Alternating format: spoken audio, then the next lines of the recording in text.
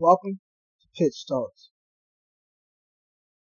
All right, broski, on to the next one.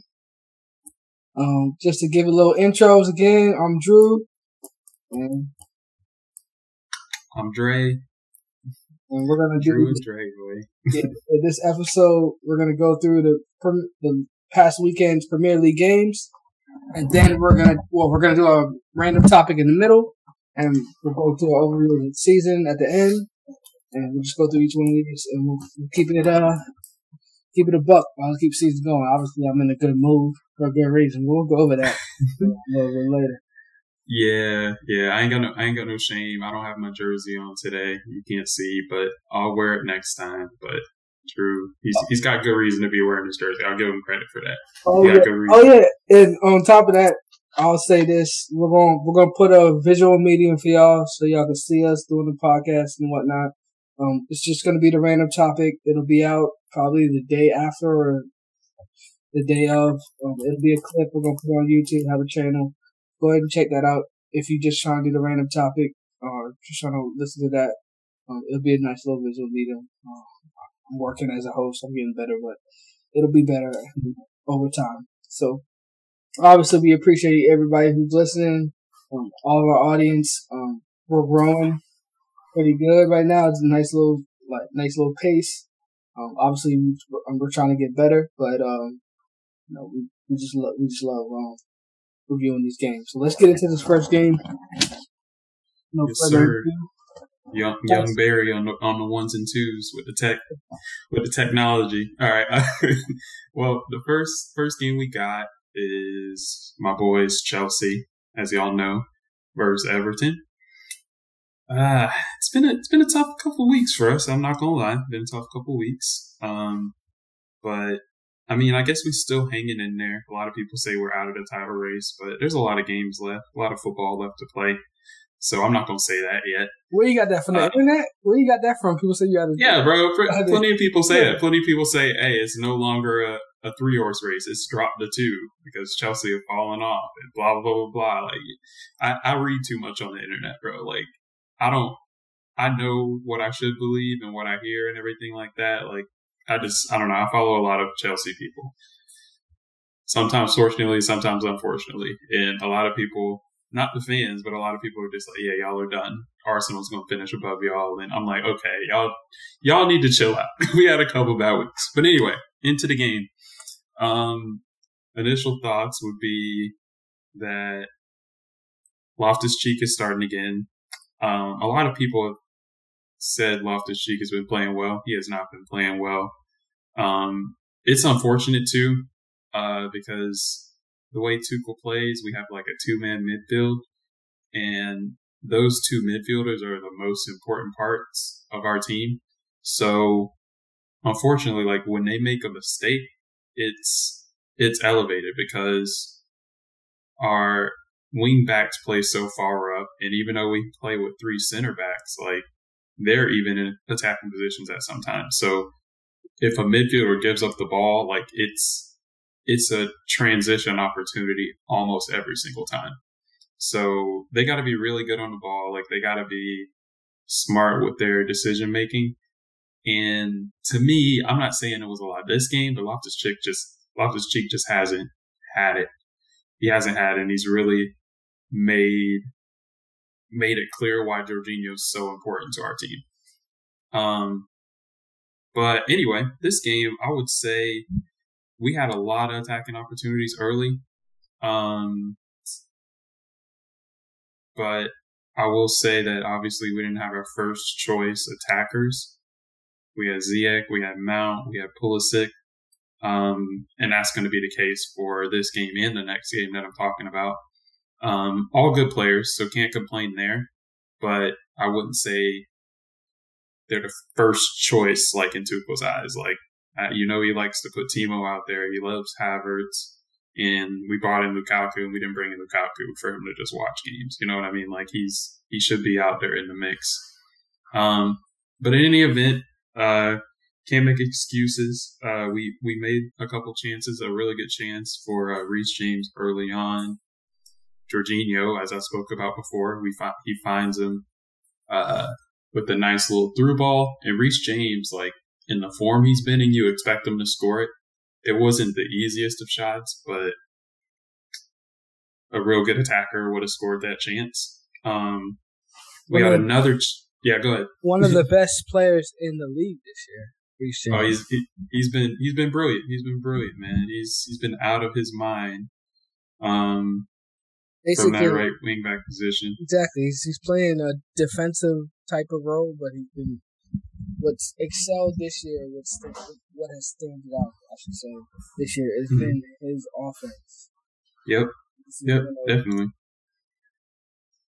He is. Yep. Go ahead. Oh, sorry. He's locked down that role. Like if he's healthy, you got to play him. He's played that well. And I think a lot of people had questions about him defensively, but he's shown playing against City and other teams that if he needs to defend, he can defend too. So he's been playing out of his mind. Agreed. One of the best players in the league this year. Like I can reiterate that. He's been great. He's been a difference maker. Like one of those guys, probably the best player on the team this year for Chelsea. From a consistency standpoint, I think he was leading on goals. I don't know if he's still leading on goals, but which is wild. Yeah, so, special player, killing it. But yeah, that's one thing I noticed this time around is I think this is something that maybe Tuchel thinks about, and maybe he puts Mount in midfield a little more because if you watch from this game, Mount and Reece James have a really good relationship with each other, like creating space for each other and creating chances. And you can see because I don't remember if Mount plays Reece James in for that shot, but Reece James plays Mount in for a shot later on in the game, and he plays him in for another shot, which ends up being our first goal of this game. So they clearly got like a good kind of relationship together.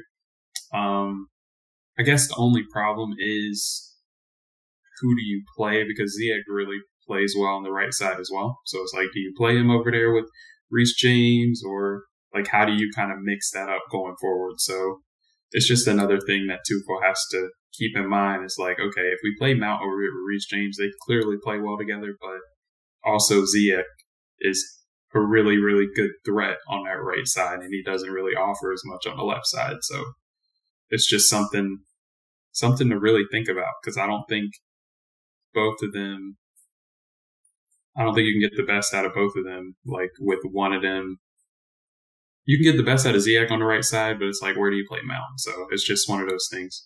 Mount's effective on both sides. I will say he's good enough with both feet. His lesser foot is not a liability. Basketball players can't go left, can't go right. That's not an issue with him. It's just he's better, in the other position. But he's more versatile. But you're also judging whether or not the versatility is worth playing the better player. So, yeah. And I think it's just more speaking up on Reece James, really, because if he's playing with Ziyech, he's going to do the same type of things. The problem is on the left side, getting that same kind of consistency and the defending as well as the attacking. And that was another one of my problems going into this game is Chilwell's out for probably quite a long time. There's no 100% chance that he'll be back before the season ends, but there's high hopes. They do think he's going to come back, but either way, that's the problem we got to resolve. And I've been seeing talks about us getting Luca Digne in, and I think that'll be a really good pickup for us if he comes in and is healthy, because I think he takes Alonso's spot and puts us in a better position on that side. But yeah, as I spoke of in the first half, I would say big up to Pickford, because I think we created a lot of chances. And Pickford, me and Drew talk about Pickford all the time. Like the thing about Pickford is he either plays like the best goalkeeper in the world or he plays like the worst. And this game, this man was playing like the best keeper in the world, and he saved a few chances. And I think it was his positioning this game more than anything. he made it difficult for us to get a good shot off because of his positioning. Like, he kind of forced us to shoot at certain angles and certain ranges because of his positioning for the most part the whole game. Like, even on Mount's goal, where Reece James plays him through, Pickford didn't give Mount a whole lot of options. Like, the shot that he scored was an excellent shot, but it's one of those, like, okay, you want to hit that hard and low, but Pickford tried to cut that off, so Mount had to kind of lift it over him and was able to get the finish. So I would say Pickford is my NBA player comparison. He's kind of like the way Lakers fans will understand this. The way Danny Green was for us. It's either I go 6 for 8 from 3, or I go 0 for 4, 5, 6. There's no in between. Now, by the end of the season, they'll be like, "Yo, you're a 40% 3-point shooter." But if it'll level up, go through the game logs, you'll see that this dude is not consistent. Just he's super hot or he's super not hot.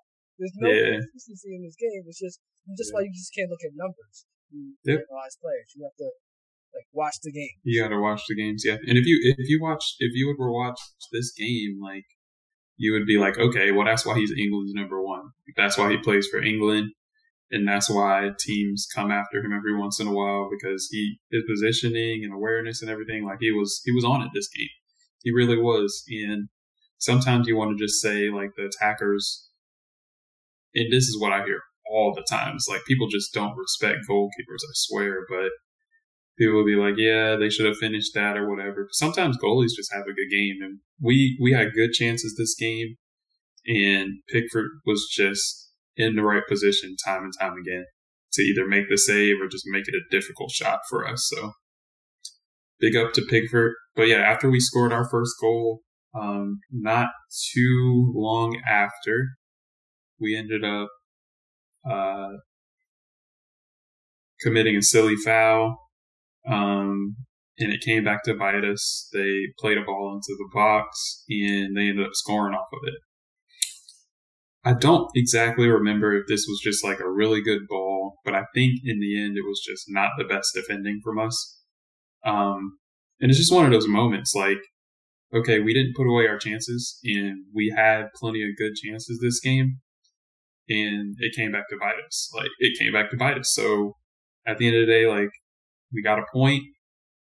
It's not the worst result in the world, but it's like, we should be beating Everton. And although our attackers were all out, I truly think that we're losing some of these games because of our midfield balance. And I don't think Loftus-Cheek is good enough to play in the 2-man midfield that we can continue to play. Like, if we played like a 4-3-3 and he had like Conte and somebody sitting behind him, he's just the creative player, okay, I feel better about that. But the way we play with basically our 2 midfield, even if you want to consider like Reece James and Alonso in the midfield, like, those 2 midfielders, like, their jobs are just so essential. And when they give the ball away, there's just so much space, and it really just sets us up to get counterattacked. And I think it was probably a giveaway that led to that foul, that led to that goal for them. And that's what happens. But I think once we get our attackers back off of COVID, I think we'll put away a few more chances, and we'll still not give up too many goals, and we'll be right back to where we were. And at this point, we're just hoping for a couple losses on City side and Liverpool side. And we might have to hand it to them themselves, like when we play them. But it's what it is. Is what it is. You got anything else on that first one? No. Nah, sums it up. All right, so yeah, that one ended 1-1. So we got a draw. Like I said, not the best result, but -2. I feel like, yeah, basically a -2. But yeah, I mean, at the end of the day, I don't know. I'd rather lose a game where I think my team played well than to just get beat down and say everybody in the team has to go. You know what I mean? Because at least the chances were there. Like, we just need our attackers back, really, like, desperately, and we need our midfielders healthy. But yeah, I'm going to move on to the Wolves game. Initial thoughts on this one were we had similar problems. We started the same front three that basically couldn't really put chances away the previous game. It's kind of by force because I think Lukaku was on the COVID list, Kai, Hudson-Odoi, I think Timo's on it. I think Jorginho and Kovacic are still kind of recovering from injuries, so they couldn't play the whole game. Conte's not 100%. Like, it's just a headache. Like, basically, Tuchel before this game actually asked the FA to postpone the game because we had so many like COVID issues, and they didn't. Hey, hold on. What is going on in your background right now? What do you mean? What is it? What is in your room right now? I can hear all of it. Oh, that was my phone vibrating, bro. Oh, all right. Yeah. My bad. Yeah, that was my phone ringing. You gonna keep all this thing. I just heard a whole bunch of stuff in the background. Like, the cat's out there tripping. Yeah. Oh, it might be the cat's tripping, but I didn't hear that. I just heard my phone vibrating. But anyway, but yeah, Tuchel is basically just asking for the game to be called off because we had so many basically COVID issues, but that didn't happen. So yeah, going into this game, honestly, I've been watching a little bit of Wolves this year, and they're good. Like, they're really good. Like, they played against City, and yeah, their defense is sound, right? Top 5. Yeah, they're just good. They're just good. So, like, they played against City, and y'all won off of a penalty against 10 men. And they played against Liverpool, and I'm pretty sure Liverpool beat them off of a penalty against 10 men. So, me, like, where my head is going into this game is like, okay, like, we couldn't score against Everton. Everton's not strong defensively. Like, how on earth, with these set of players, are we going to be able to score against Wolves? In my head, I'm like, we're not. So, I'm looking at the lineup, and when the lineup comes out, I'm like, dang. And everybody basically says, okay, Chalobah's going to be in midfield with Conte. And in my head, I already know, because I've seen this year, like how important those midfield spots are. I'm like, this is not going to work out. Like, I love Chalobah, but it's not going to go well for him in the midfield. I just know. Like,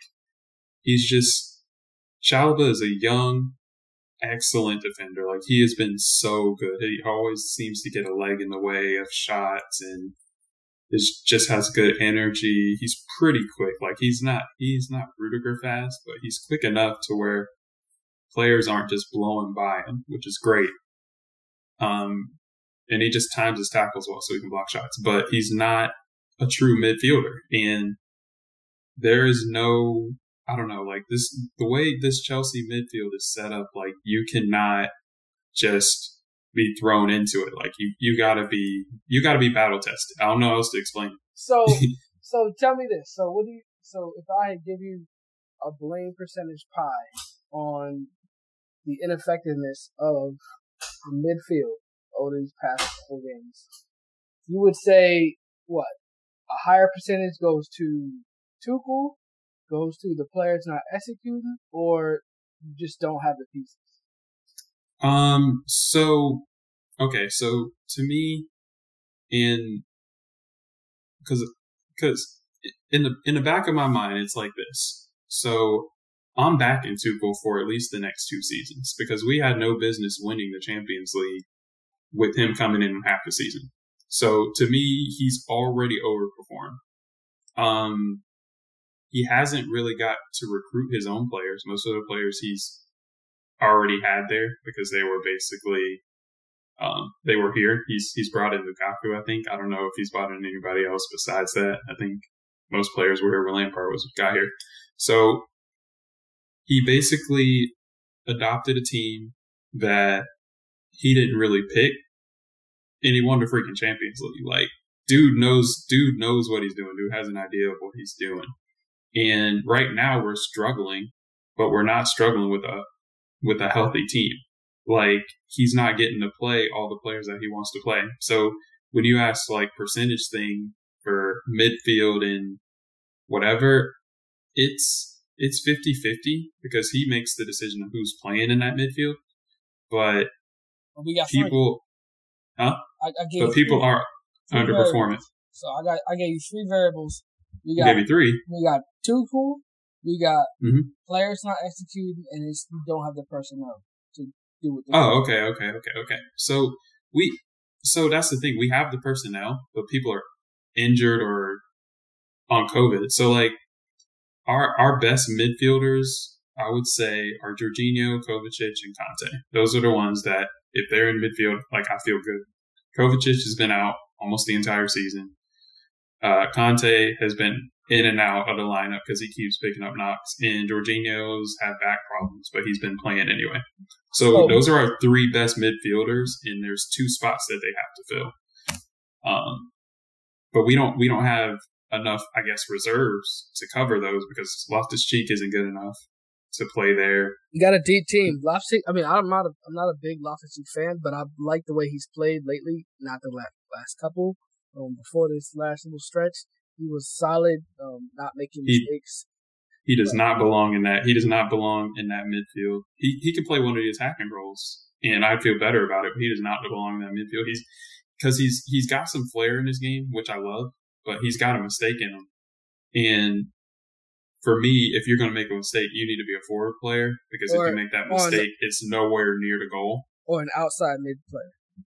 Or an outside mid player, I guess. But even that is kind of scary, because if anyone in our midfield gives up the ball, like, we are very exposed, even with our 3 at the back, because of how attacking minded, like, the whole team is. Because the whole team is looking to kind of get forward and help the team get forward, similar to kind of like what Liverpool does. But the midfield, I'm telling you, it's critical, man. It's just, you can't. Oh, of course. You got the best player in the world in the whole universe, in my opinion. But I will say, so basically what I'm hearing is you're thinking it's 75% just personnel, COVID, people out. You have the personnel. That's not an issue. So that's at 0%. And we put 75% on just people being out, and we'll give Thomas 25. That's fair. Yeah, that's fair. Because when I saw Chalobah in this midfield, I'm like, all right, Tom, you got it wrong, bro. You got it wrong, because Chalobah is an excellent defender, and I understand that he's played like CDM before, but just the balance of that midfield is just too important. Like, Conte and either Kovacic or Jorginho is perfect, because one of them looks to kind of play great passes, and Conte can do anything in the midfield. He's that good. Like, if Ruben Loftus-Cheek plays next to Conte, I kind of trust that. But Ruben Loftus-Cheek and anybody else, I don't trust it, because nobody's in goal with Conte. But we could play with Jorginho and Kovacic, because they kind of balance each other out, and both of them don't mind defending, and they rarely give the ball away. Like, I don't know how to explain it, man. But Loftus-Cheek, and the way this midfield is set up, I do not like Loftus-Cheek in there. I don't like it. So I'm just putting this out there in the atmosphere, because I'm a fan of the boy. Aspie, yeah. Can you play Aspie a little bit more forward and let him play a little bit of midfield, maybe on the outside, definitely not in the middle, but maybe in the outside, play him in the middle. And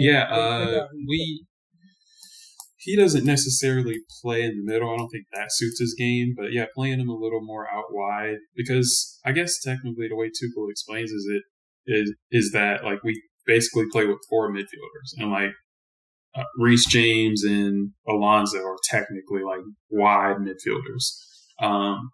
But I'm with you there. Basically against Wolves, when Adama came on late in the game, because Adama's so quick and he didn't trust Aspie to keep up with him, Reece James switched to center back, and Aspie took that role further up, kind of like in the midfield, because he could play crosses in and everything too. And I think that's what he's done consistently. Like, when y'all had like Raheem Sterling playing against us, Reece James played center back so that he can stay with Sterling the whole time and give Aspie that role to kind of play forward. So as Aspie's career like moves towards him like retiring, that's the kind of stuff they gotta save his legs. He can't be running with the Adama. No, ideally, you would want Aspie to become a better, reliable, consistent defender, so you could move Reese up. Because to me, well, that's the role they play normally. That's the role they normally play. But injuries has been and all this stuff has been juggling things around. But yeah, that's my whole. That's my thought process is just play Aspie back there and just put Reese up, and then you're fine, man. Or you can even play them both up and then put Chalawa back there, Chilwell back there, because you can just defend. You don't need the extra. The way this game should have started out, in my opinion, with that lineup is Chalobah should have been the right center back, basically, where Aspie played. Aspie should have played more forward, and Reece James should have been in midfield with Conte. Because I've seen Reece James basically play in the midfield because he's been playing inside as the right back, and he's been fine. Like, Reece James, he might give the ball away, but he's good at chasing back. He can pick out a pass, and he's strong with the ball. And Loftus-Cheek is strong with the ball too, but I feel like I said, he's more of a flair player, and I'm just nervous of flair players in the midfield because they don't value the ball as much as they should, and it's the midfield, and it's like, bro, you give the ball away there, your team is in danger. If you give the ball away in a forward position, it is what it is. Like, they got the whole field to go, but if you're deep in the midfield and you give the ball away, like, they're basically in on goal and they're getting a shot. I got a comparison for you. You'll like this. Talked about him for a while. It's like when you give the ball to J.R. Smith and tell him just get a bucket. That dude can do that consistently, and especially in his prime. But we're not running the offense through. We're not running high pick and roll. Yeah.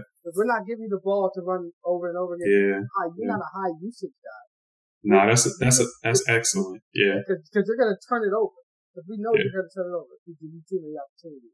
The amount of times, oh my God, the amount of times in the last couple of weeks that Loftus-Cheek has completely blown by his guy and then given the ball away, and I'm like, okay, so you did the hard part, which is beating your man, but then you just give the ball away, so it doesn't matter.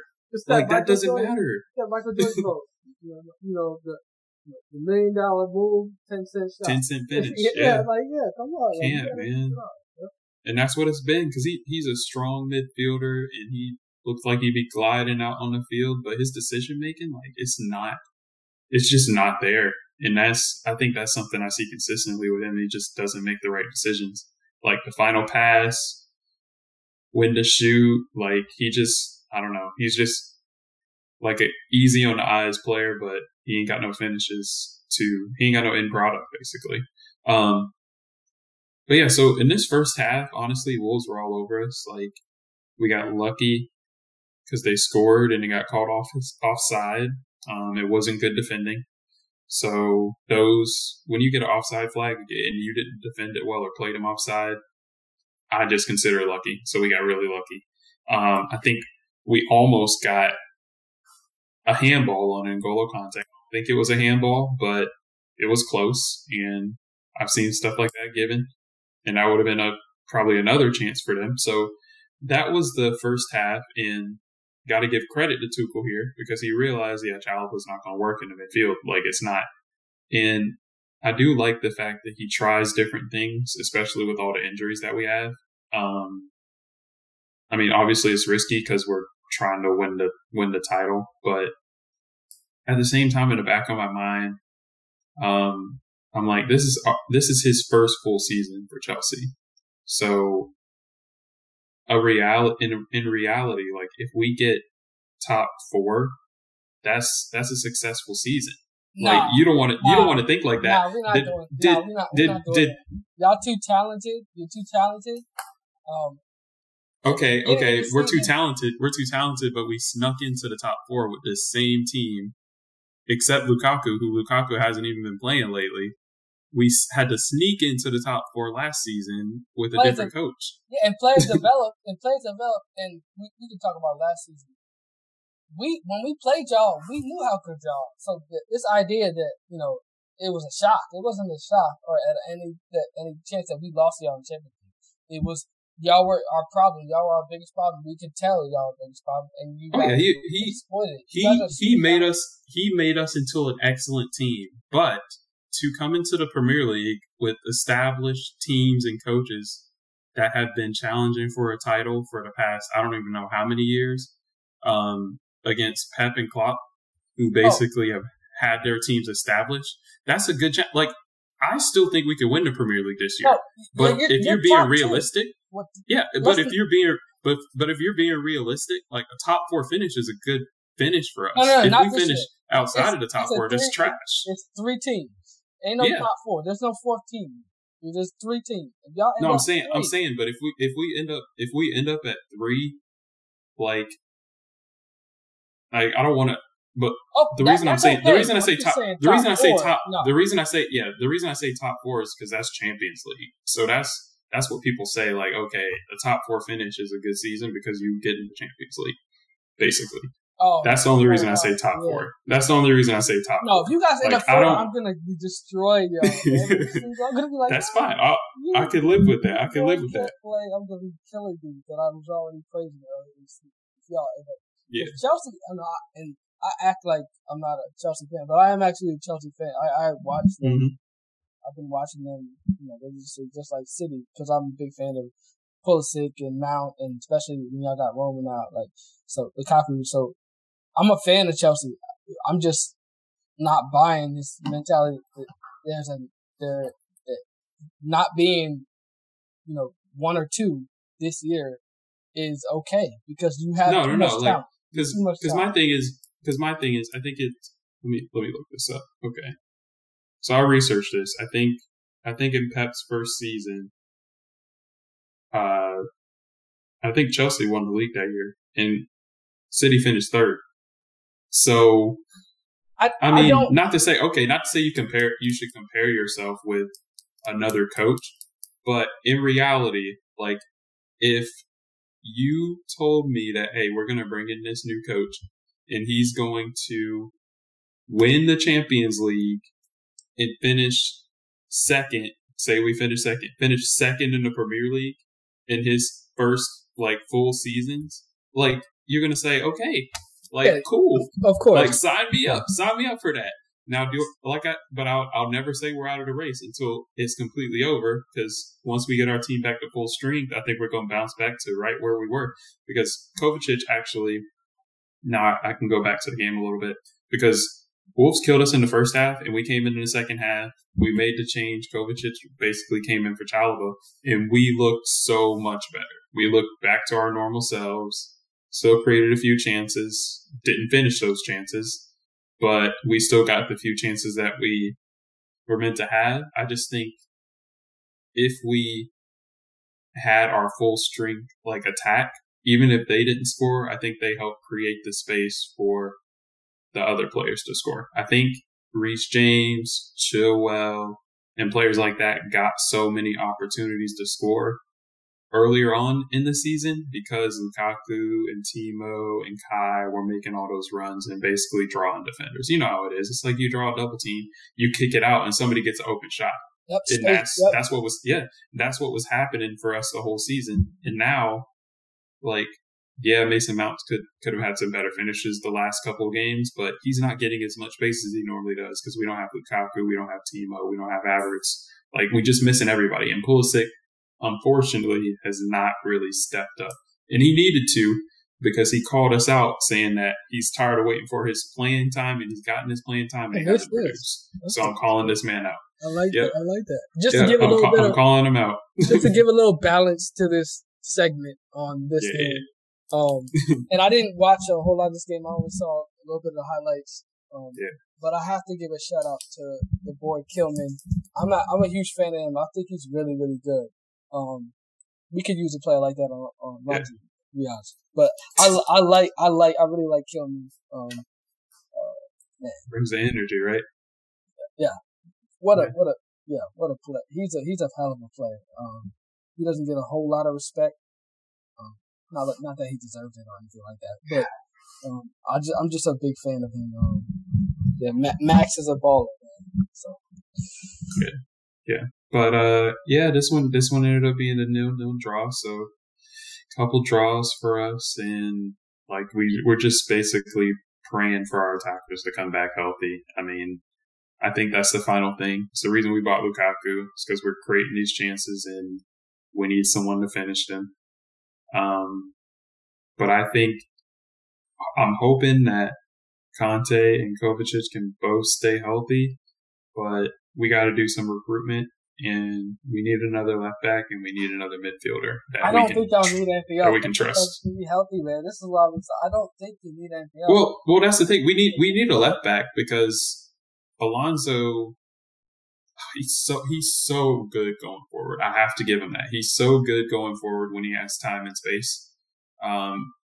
But whenever anybody with any kind of pace comes at that man, he gets embarrassed. Like he gets Danny Rose out there. Like he's that poor defensively. So I think we'll go after Digne from Everton, and I think we gotta bring in a midfielder, at least one midfielder, because our midfielders just get injured all the time, and the only ones I trust, there's 3 that I trust. So if 2 of those players are injured, then I don't really trust anybody else. But Chilwell's not healthy right now, so he's got to come back.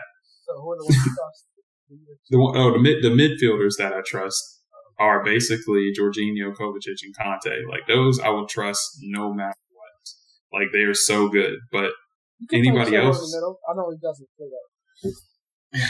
Yeah, I guess you could, but I just don't. I don't That's like the way he him played as for much as. Or his country. Sorry. I just don't like. Well, the one thing you notice, and like this is one thing you notice with Chalobah, and you're like, yeah, he's not a natural midfielder. Is they're always looking, like they always can see who's coming. Like before they get the ball, they know everything that's around them. And I was like, Chalobah's not a natural midfielder because he doesn't know what's all around him, and he's not ready to take his first touch out of danger and stuff like that. You know what I mean? That the stuff that De Bruyne does, the effortless, without effort, because I can't say that word, but without effort, like Chalobah can't do it. You know, it's just but I don't know. You can't be go ahead. Like you went from Chalobah to Kevin De Bruyne.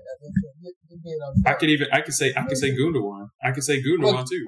He can't do the same things Gundogan does. I would say that's unfair because Gundogan does out of defense. Okay, I can say Jorginho then. Jorginho literally knows to take a touch away from the defense and to put his body in front of the ball so that the defender cannot get the ball unless they go through him. You know what I mean? Like he just knows how to protect the ball, and he knows basically where he wants to go with the next pass. Like once he gets the ball, he's already got an idea of what he wants to do. I don't think Chalobah is in the middle is the answer in any point. No, it was a bad decision. It was a bad decision from him in this game. Like you made the wrong choice there. He did, and I would not be surprised if we never see Chalobah in that midfield again. I would rather see Reece James in there and then move Aspi up. Yep, move Aspi up and move Chalobah back to defense, because Chalobah actually played back in defense today, and he was brilliant. He was great. He was good the whole game. He looked way more comfortable, and it was another game where we had Kovacic back, and Kovacic and Jorginho are just like so key for our team and the way it works, man. They are just such good players, and Conte's just another level. He's just really another level, man.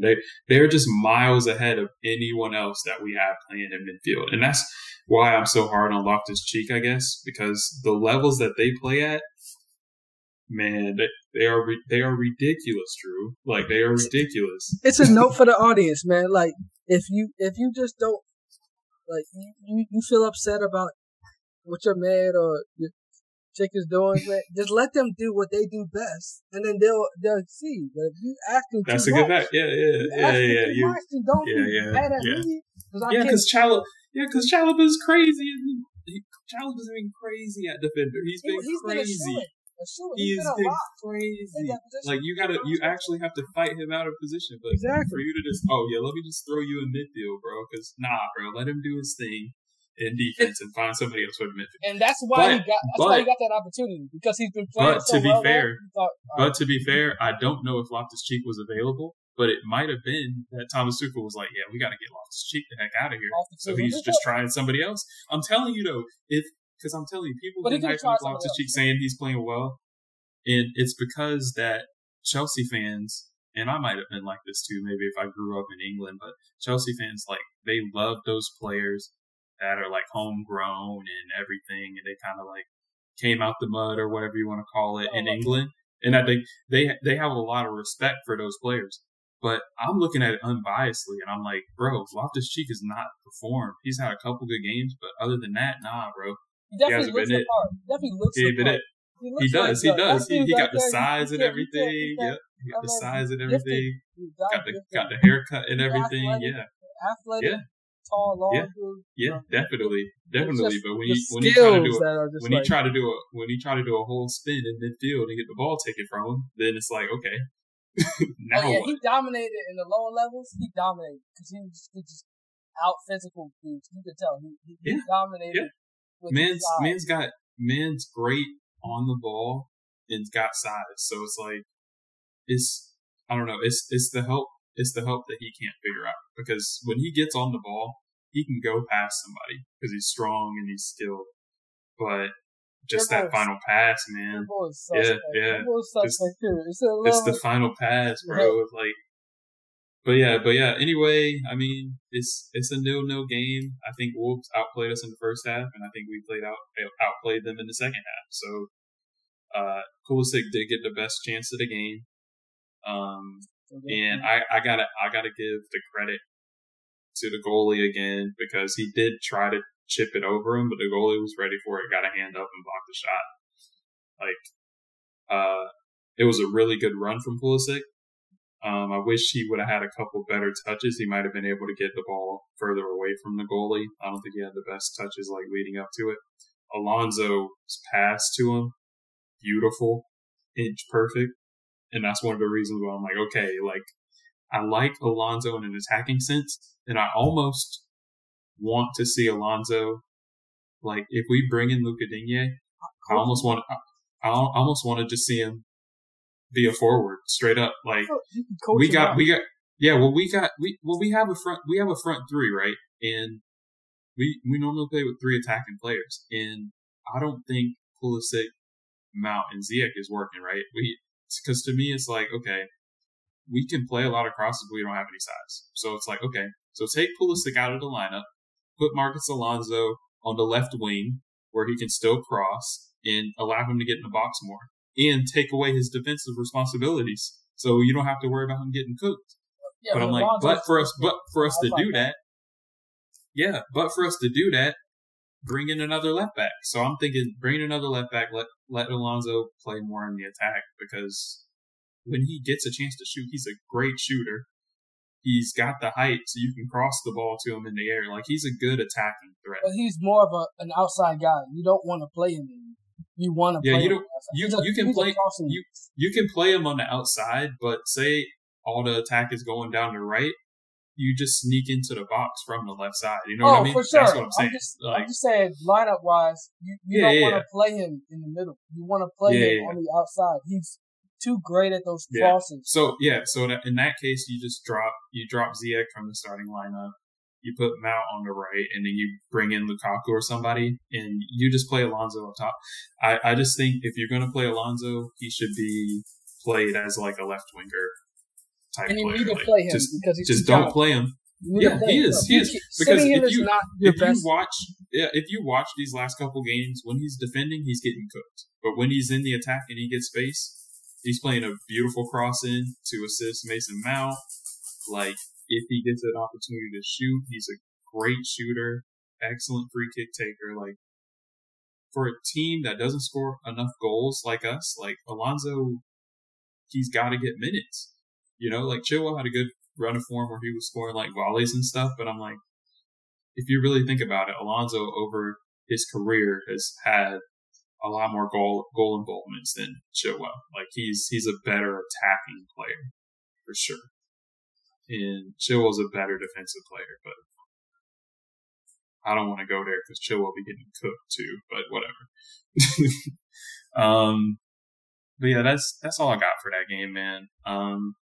Shout out to Wolves though, because they've been giving people some tough games, and if they can figure out how to score some goals, they can crack into that top 4 spot.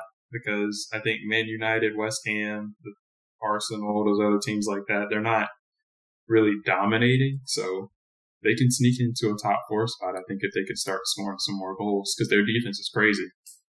They're really shutting people down. Like, to hold y'all basically to just a penalty when they had 10 men, that's impressive. 10 men for half the game, it's impressive. Very impressive, because y'all are the best attacking team around right now. But yeah, let me get off my soapbox and let's roll. All right, man. See the takeaways, man. I'm gonna let you go. You can go play the game. See the takeaways. I don't think I did a player of the game for the first one, but for that Everton game, definitely Pickford. He was holding it down. For this one, I would say N'Golo Kante, because he actually ended up being one of our best attacking threats when normally you don't have to ask him to do that. So he was holding it down in the midfield with Chalobah. Chalobah shouldn't have been in the midfield, but he was holding it down in the first half, and he just did the same thing that I say Loftus-Cheek does and beat his man a couple times, but was just better at the final ball. Just found people after he beat his man, so he was just really effective throughout the game, doing his normal tackling and stuff, but also like helping us with an attacking threat, because we just don't have the creativity right now. And some of this we need to recruit, and some of this we just need to be healthier. All right. So that's it. That's all you got? That's it. I think so. Yeah. All right. So y'all where y'all supposed to be behind us. So the next segment. Yeah, we got work to do. All right. So we're gonna go to break and we'll be right back.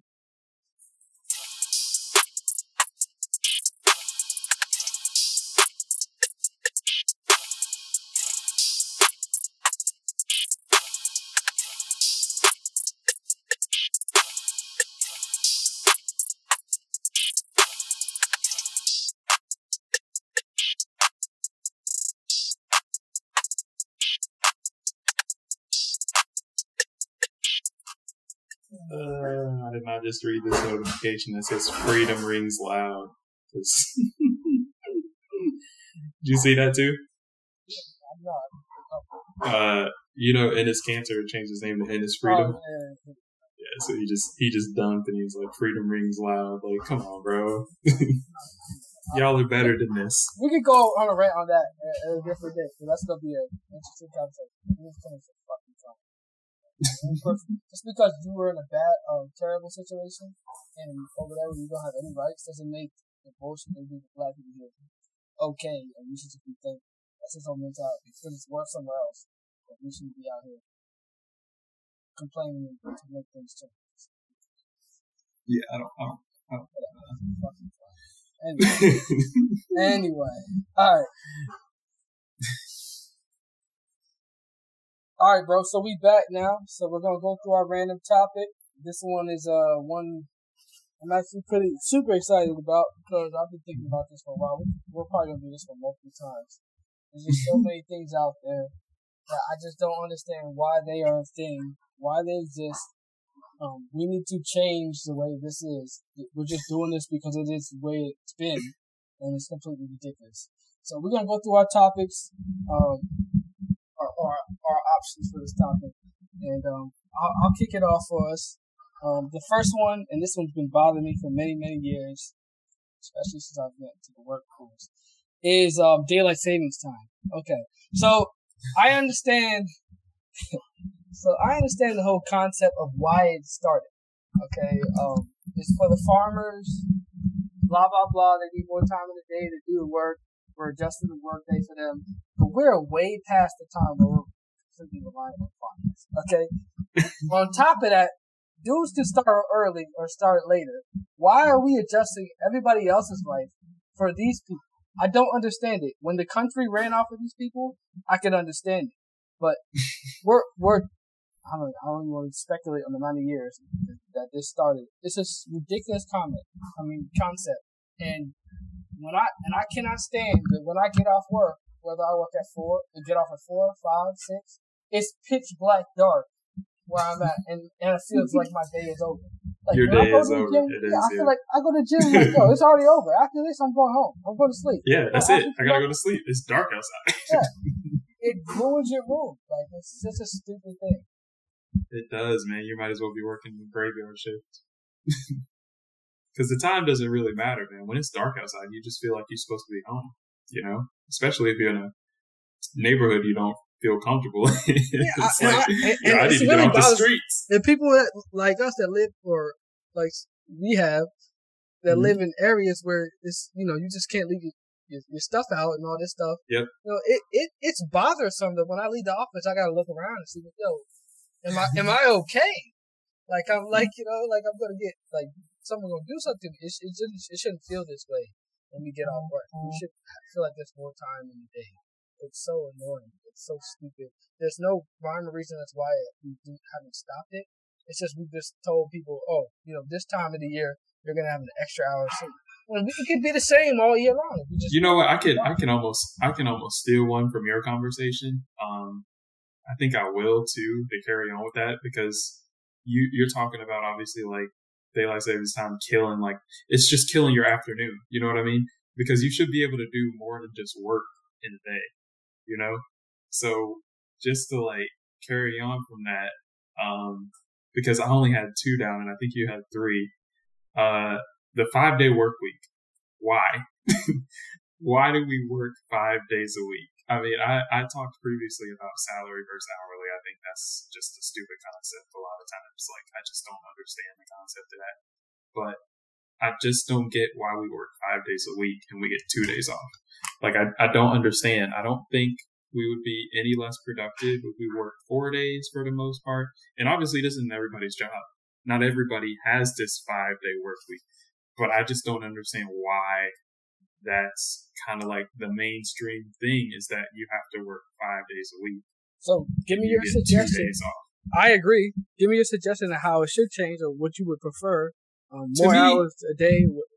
Oh, no. So to me, I think the hours are irrelevant. So this is crazy, but I think obviously people having a job and having responsibilities is good for them, because I think if too many people had too much time off, just bad things are going to happen. Like, people just gonna get in trouble just because they don't have anything else to do. Idle time. Like, I think work. Yes, exactly, bro. Exactly. So, like, I think having a work week is important. So I'm not gonna say, okay, you just need to cut your work week down to 25 hours, because that's just more time for you to spend money, and you're gonna go broke, and you're just gonna do stupid stuff and get in trouble. So the 40-hour work week is probably legit. Maybe a little less. I don't think it would kill us, but I think a lot of people probably spend. Oh, of course, I'm casting away. But I think a lot of people probably spend at least an hour a day just like watching the clock. You know what I mean? Like, oh, is this day ever gonna end? So I would drop it at least 5 hours. So drop it down to 35 and split that in 4 days. I think you should get to choose, to me, because if you get your work done, I don't think your boss should care what hours you're working. Like, if you're required to be there, like, to answer phones because the office, customer service, something like that, it's different. But if your job doesn't require you to be there every single day, it doesn't make sense that you have to be there 5 days a week. It just doesn't make sense. It's just a normal. It's such a first generation problem. It is. But it's like, bro, it's like I've already done everything I needed to do this week. Like, why do I have to work Friday? Why do I even have to ask for PTO? My job is done. I want to be at home. You know what I mean? I just want to chill. Plus, these soccer games be coming on at like 3 p.m. during the week, and it's like I'm just trying to watch soccer. Really, like, I could, if I could completely control my schedule, I'll probably start working at like 6, so I can make sure I'm not missing soccer in the afternoon. You know what I mean? I work at 5:36. I don't care. I'll be up as long as I can get off at like 2. Like, I'm out of there. And they like, you got to move there. Go ahead and move there if you want that. Like, Where? You gotta move. Yeah. I gotta move there. You gotta move there. You're not getting that much. Those people have that. Facts.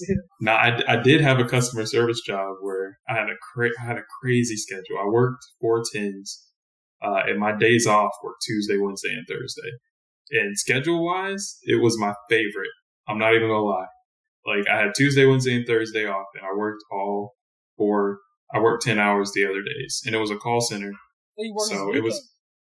Yeah, I worked on the weekend, but I didn't care because I had 3 days off in a row. If I wanted to go see a movie, I can go see it Tuesday, Wednesday, or Thursday. It didn't matter. I like that. The only problem is it was dope. There's too many people that got with the fast food type of too many of our people work that regular shift. Yep. You're never gonna line up with those people, like be able to do things with those people. That's the only problem. In the afternoons, like I started like obviously I would work like a 7 to however many 10 hours is 7 to 5. So I would work something like that on Saturdays. So if I really wanted to do something afternoon on Saturdays, I still could. Just, I would have to know that the next day I was waking up and working another 10 hours. So, but yeah, my Tuesdays and Wednesdays and Thursdays were great. Like, you had to go to the grocery store, no line. Wanted to go to a movie, no line. Like, I'm telling you, having a weekday off is underrated. It is underrated. You get everything done. Nothing. No lines for anything. I like that. Hey, all right. So I'm gonna go to my next one. My number 2, I guess, is people that ride bikes on the road, man. So now, I'm not anti-exercise or anything like that, or I'm not gonna sit here and try to ridicule those people because they're just trying to work out and get fit. I'm all for that. I'm super all for that. I'm always, all my friends know that I'm always pushing them to get in better shape and whatnot. I'm a workout warrior type of person. I'm obsessed with that type of thing, working on my body. But there is a reason why they have cars and they have bikes and they have pedal bikes. Stop holding up traffic because you need to do your thing. Especially, and this is the worst, is when there's a sidewalk. When there's a sidewalk for you to do this show that you're trying to put on, a lot of them do with the shirt off. You're doing this for but you're putting on a show. Yeah. Go on the sidewalk. Stay out of the road. Stop holding up the traffic. There's nothing like being stuck in traffic and then getting to the end where you're expecting to see, you're waiting for that payoff where there's a crazy accident, and then you're like, oh, I'm hoping okay.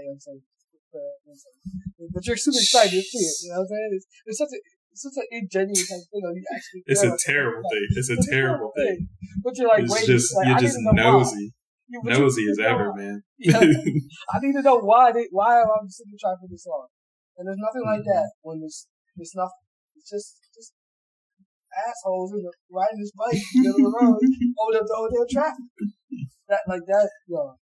I gotta be honest. I never really see that. I never see bicycles holding up traffic, man. I don't drive that often though. Now that I work from home, but I don't ever see that junk, man. So I would be upset too. But I do like riding my bike. I haven't ridden my bike in a long time, but I do like. It's a great way to stay in shape, man. Great way to stay in shape. Like I said, I support exercise. Just do your exercise in a way that doesn't inconvenience me, and we're all good. Yeah, fair enough. Okay. My next one is shorts without pockets. And I'm going to go ahead and say one thing because I know when we played intramural sports, like we had to wear shorts without pockets because it was kind of like a risky thing. Like somebody might get their hand caught in your pocket and it might rip their hand off. That was a flag football. You know what I mean? That was a flag football. That was it. Yeah, flag football. So that was the biggest thing in flag football was like, yeah, we couldn't do that because it was a risk of injury. So in that case, I kind of understand it. But to me, especially with the way they can kind of hide pockets to the point where you don't even really know it's there sometimes, like they do on dresses and whatever and stuff like that. Why would you ever make pants without pockets? Like, I feel like that's the biggest inconvenience ever. Like, I just don't understand. Like, you don't have anywhere to put your phone. You don't have anywhere to put your wallet. You don't have anywhere to put your keys. Like, let me include back pockets in this conversation. Say what? Pants without back pockets. Where do I I put guess my thick ass wallet? On my side pocket? Yeah. And you know what? I think the reason why I have such a thin wallet now is because of that. Because freaking pants pockets are terrible. Like, you'll buy some pants and they will have a pocket, but it shouldn't even be considered a pocket because it's not deep enough to put your wallet in it. Or it doesn't fit your phone because every few years the trend goes from having a big phone to a small phone. And when you got one of the big phones, like, you got to make sure it fits in your pocket. I ask those people. I want to ask those people all the time. Where do you put your life? Your phone? Where do you put your life? Yeah, you just leave the car and you just hold and women. it. So and people have purses and stuff like that all the time. But there's a lot of places you can go into and you can't even have a bag or a purse. So then what? What do you do next? Like, what's next? Oh, you don't have a pocket? Well, I don't know. I guess you can't bring it. Oh, like, where do you put your ID when you go to places? Like, there's just so many, like, there's so many things. You put your ID in your shoe because you don't have a pocket? Like, why, bro? Like, why? If you go to any place where you're trying to drink, even though I don't drink, you're going to get ID. Where's your ID? You got to use somebody else's pocket because you ain't got a pocket. Like, just stop, man. Just stop. Like, your pants should have pockets. Skirts too, man. Just get some pockets. That's all I got. Because they got purses and it's okay. I'll put women aside this competition when it comes to pants. But there's some places where they can't bring their purse in though, like, right? Of course. Like, or it's got to be like, there's got to be like clear. You got to make sure it's a clear bag to come in here. Of course. So yeah, then you got to buy it clear. Man, get pockets, bro. Get pockets. Pockets are underrated, man. Get pockets. I got some nice pants from H&M. Mm-hmm. These are nice little like sweater pants. I rock these joints all the time. I got a couple pair of them, but they only have pockets on the side. They don't have a pocket on the back. So my wallet, be sitting there like. It looks crazy. You got too much money. You got too much money in your wallet, bro. That's all it is. Like, you're trying to get me robbed? Like, I need another pocket. Like, and when I bought them, I didn't think for a second it wouldn't be a bad pocket. I didn't think for a second. Yeah. Right? Like, there's pockets here. Of course, it's crazy though, because I try to keep my wallet like real thin, so I just put it in my front pocket because to me. And don't go rob Drew, but to me, like, if someone was going to try to rob you, like, how easy is it to take your wallet out of your back pocket? You know what I mean? Unless it's tight, like skin tight, like where it's not budging, like it's so much easier for somebody to just walk by and snatch your wallet out of your back pocket. You won't even know they did it. Do me a favor, steal something from me so I can make some money. Steal something from me. I'm at the point in my life where, like, if you take something from me, I'm not tripping about it. It's insured. I'm paying some crazy type of money for it. You're not going to know my credit card or anything like that. I don't carry cash. Yeah. After getting stuck up once, I don't do that anymore. So I understand what you're saying, though, for sure. Yeah. All right, so I'm gonna go to my last one. All right, so this is a 2-for-1 special here. Buy one get one for free. The first thing is SunPass, ePass. This is strictly a Florida thing, obviously, but the whole idea that Sun toll roads don't have ePass, aren't ePass accessible, or you need to have SunPass. It's such a ridiculous thing. How did this start? Things, right? Y'all didn't build the roads. Y'all just got on a bid and then won the bid, and then now you're responsible for raking up all the money for the state or wherever the money goes. I don't understand why y'all can't just combine companies and make it easier for all of us instead of me trying to figure out where to go get change so I can get this ePass route that that it didn't bill me right, or just make them compatible. It's such a ridiculous thing. It's super annoying for somebody who's driving toll roads all the time. It's just another case. I love not driving, bro. I love it. I love that. Probably 2 of the 3 things that you mentioned today, I don't really have to deal with because I won't be driving that much. Love it. Love it, man. Love it, man. Less stress in my life, man. Blessed and highly favored. Oh, man. Bro. Man. Oh, yeah. And then my second part of this is the whole concept of state tax. I don't understand it. I live in Florida, amazing place. Somebody like me from Baltimore could tell you it's way better in every way.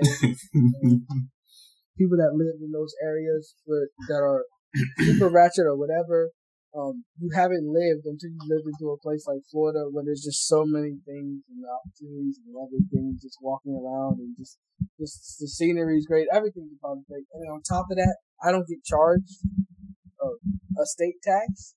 I don't understand. Why am I living out there in this other trashy place and I'm paying money to live in your state when your state ain't nothing compared to my state?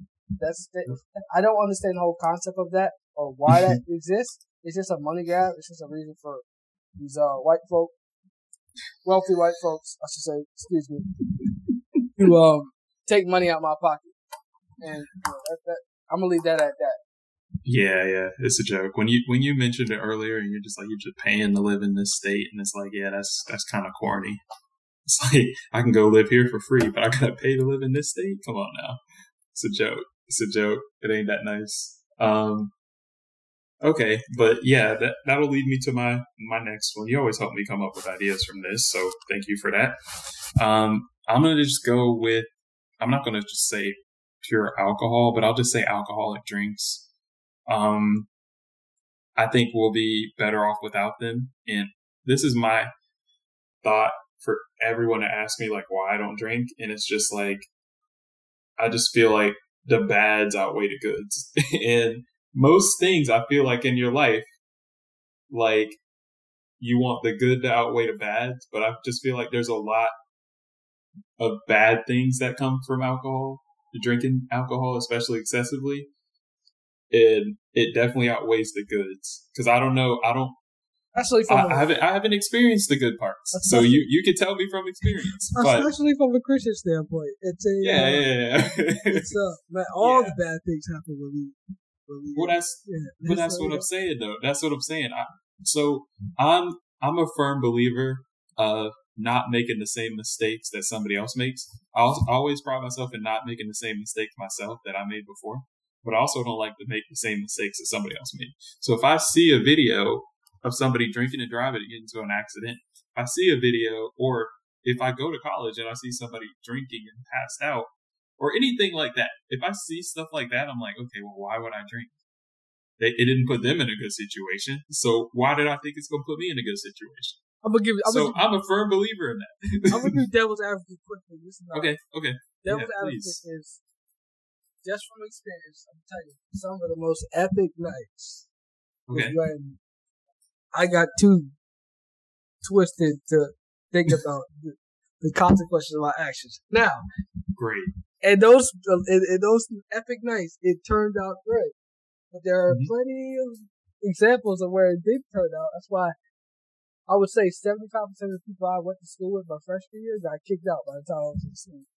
So I understand the risk reward is not worth it, but if you're somebody who's just trying to live life to the fullest and not worry about tomorrow morning, then do your thing, man. God bless you. I can understand why people do it. And there's also health benefits when it comes to wine and food standpoint, but we never take it there because in moderation, what does moderation drinking mean? Because the minute you start drinking, it starts messing with your mind. And you're not thinking. You're no longer thinking from a normal standpoint once you start getting more twisted. So there's no such thing as drinking in moderation. Because the minute you start drinking, you're gonna think, "Now I'm good. I didn't have that much to drink. I'm drinking again. I'm gonna keep drinking." So, I think the thing I always hear about from people that drink and people that just say, "Yeah, don't drink too much," because it is decision making. So, like, for me, I feel like I'm mature enough now to you want to think you're always making the right decision, you know what I mean? But why would I add an element in there that's just gonna like mess up my judgment when I'm already second guessing some of the stuff that I do? Like, not that I do any kind of wreck stuff or anything like that, but like, why would I add that element in there to where it's gonna mess up my judgment when I'm already like, okay, should I do this? Should I do that? Nah, bro, I'm good. I don't need that. I don't need that. That's like giving myself a disability. Like, no, I don't need that. I don't need that. I'm fine. The best part about this is me and you had this conversation for many, many years. Yeah. Especially about me drinking, because obviously I drink whatever. And Yeah. You don't. And we talked about the risk, the cost benefit analysis, and why. Mm-hmm. Oh, you did this cost benefit analysis. Love it. Like, you did this stupid thing. Like, Drew, I told you don't do that. Like, don't do that. Like, it's so we lived through it. You know what I'm saying? And to me, I probably still haven't learned my lesson. I'm going to enjoy myself, especially the way my life is going. I'm enjoying myself no matter what. But I've learned that, before, because I tell you, before, basically before my basketball career ended, I didn't drink ever.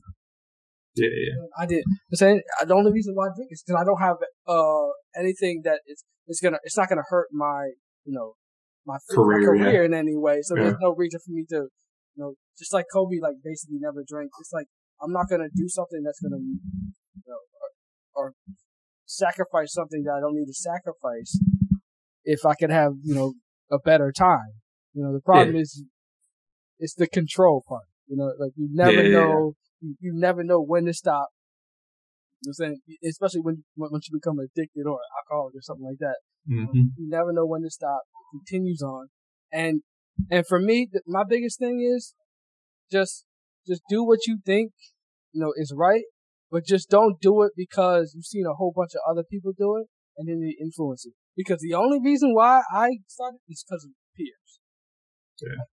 All the things that I do that not good for my body, whatnot, they're all things I just did because other people did. It wasn't because I had this, desire to do these other things. It's just like, do what you think is right, and then stop letting other people influence you. Yeah. I think that was one of my biggest things too, is just control. Because people ask why I don't curse and why I don't drink and stuff like that, and they assume automatically it's a Christian thing, but I'm like, that's not really a Christian thing. It's just a preference.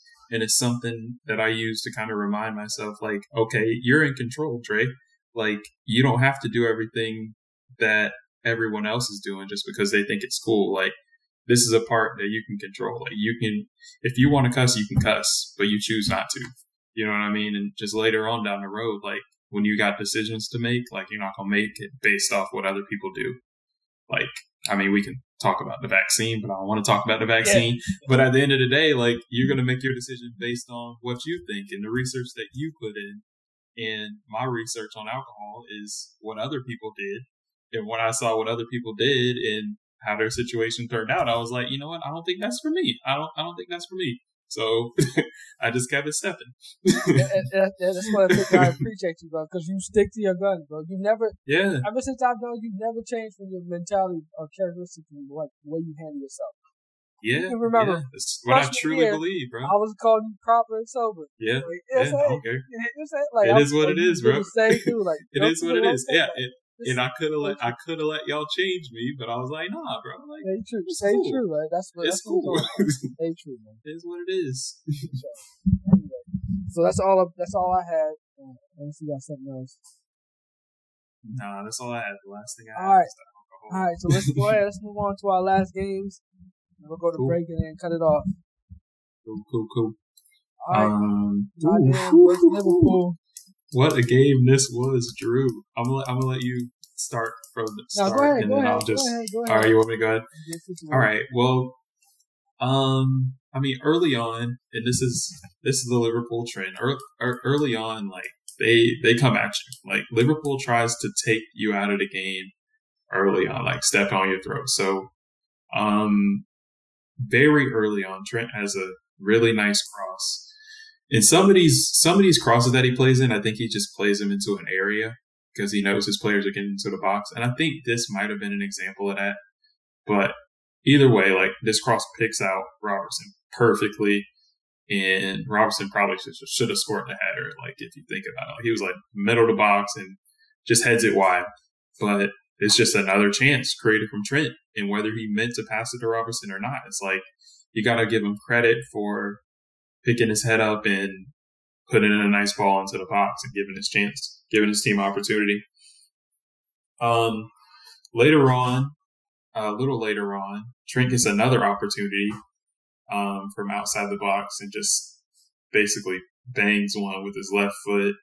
It ends up getting saved, but it's just one of those things. Like, I don't know what it is about right backs nowadays, but they just don't know how to act. Like Reece James, Cancelo, which we'll talk about a little later, and Trent. Like they are not just right backs anymore. Like the top right backs do not just play right back. They are all over the field and they are impacting the game everywhere. Like it's insane. It's insane.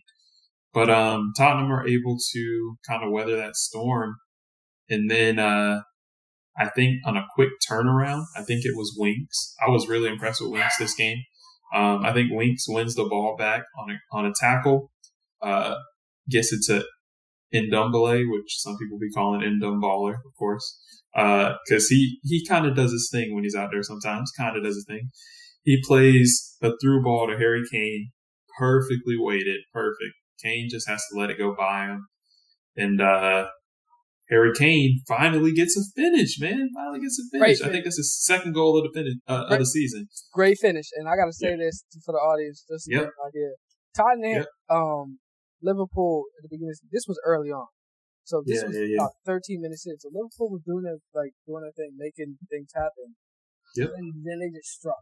And this is the beautiful thing about soccer is that no matter how good you're playing, possession-wise, whatever, you don't get that goal. At any point, that counter or that opportunity will change the whole game. And this change the whole game. And it did. Beautiful ball and beautiful right-footed shot from Harry Kane. And I don't think there's an argument for this, really. It's hard to just say that, but I think he's the best finisher, at least in the Premier League.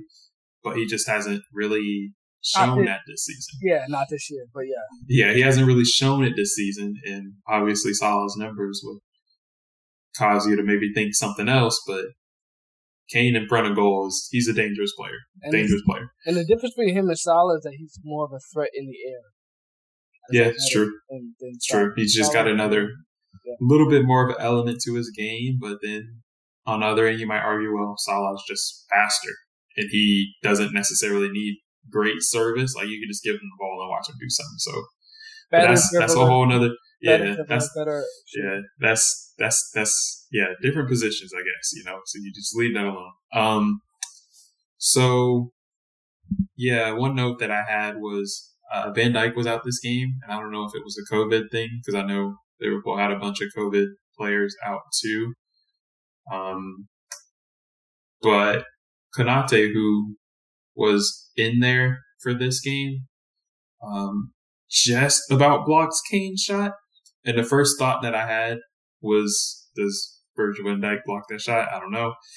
So that was one of those things that's just kind of in there. It's like, Van Dijk really is an important player for them. He really is. And Konate's been good, but he just doesn't get there to block the shot. And great finish from Kane. So Spurs have a clear game plan, which you can see throughout this game. They're fine with Liverpool attacking, and they're set up to play on the counter. They get another countering opportunity. Harry Kane kind of gets the ball on the outside, and it's basically a 1-on-2. And Kane takes it on the outside and plays a cross into Son. And the cross was kind of nice. I would say maybe it had too much power on it, and maybe Kane should have drove a little bit more to get a better angle. I don't know. But he plays this cross to Son. Son kind of reaches for it with his left foot, but can't get enough control on it to finish. So that's just kind of the flow of the game that Tottenham tried to play with is, okay, we're going to sit back and we're going to counter with Kane and Son. And so far, so good. It was working for him. Good score, but good save. Yeah. Good opportunity. Good save by us. Yep. Yeah. Okay, so then what else do I have in mind? So,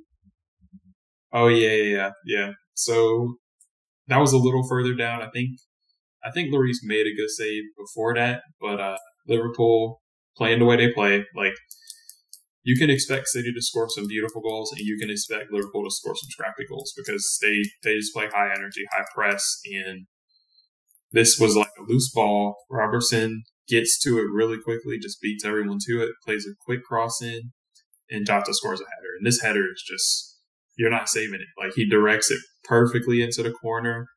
Lloris doesn't even get a chance to jump. Like, it was a good enough ball from Robertson, but Johnson's just he's really good in the air. He really is. I think he had a couple other headed chances this game, and he just doesn't look like the biggest player, but he can jump, and his positioning is always really good. So he scores the header to tie it up.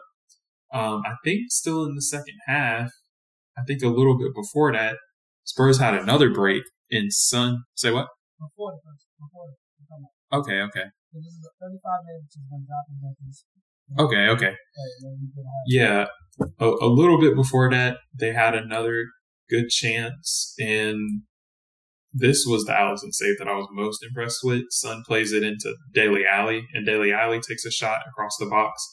It looks like it might be going wide, but Alisson makes such a good save. Like, he just kind of reaches out with his left arm and just kind of pushes it out. And I'm like, you got to be kidding me. Dele Alli couldn't believe it because the break was perfect, and they just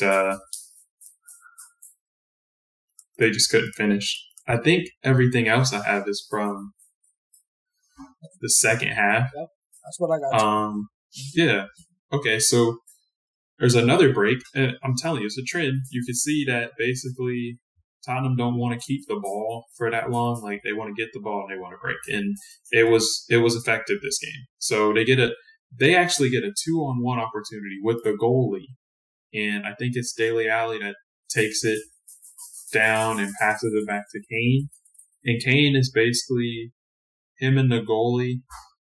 I think if he had it back, he would have tried to take a touch and go around the goalie, but he kind of tries to shoot it, I don't know, underneath him. And Alisson makes another amazing save, basically, from a 2-on-1 situation. And to me, at the end of the day, I think that's why Spurs didn't win this game, because that's a chance that you got to take. And they had multiple chances in this game. I think they outplayed Liverpool for the most part in this game.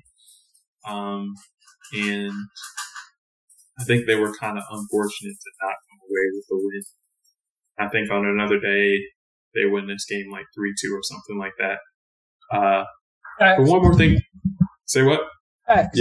Yeah. So, but one more thing to note, I think, from this game is the controversial yellow card for Harry Kane. I don't think it should have been a red card, but obviously if you're Liverpool, you're asking for a red card there because he has that kind of slide tackle into Robertson. But I don't know. I feel like, yeah, his studs were up, but I feel like it was kind of like a bad tackle, and I feel like he just missed the ball.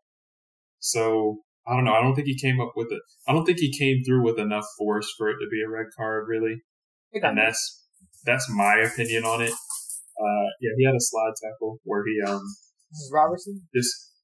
Well, Harry Kane had the slide tackle first, and Liverpool wanted a red card, but Robertson got a tackle later on, which I think had a lot more force because he was kind of swinging his leg, and he ended up getting a red card there. Yeah, and I just think if you watch like the force of Kane's tackle versus the force of Robertson's, I think it was right. But obviously, if you're a Liverpool fan, you're gonna be upset about it. But at the end of the day, I think Spurs blew it this game. I think they had the chances to score. I think their game plan was great, which you don't often see. I love it when there's a good game plan that just give props to the coach because they brought in a good coach and he's known for having some success at different places, including Chelsea.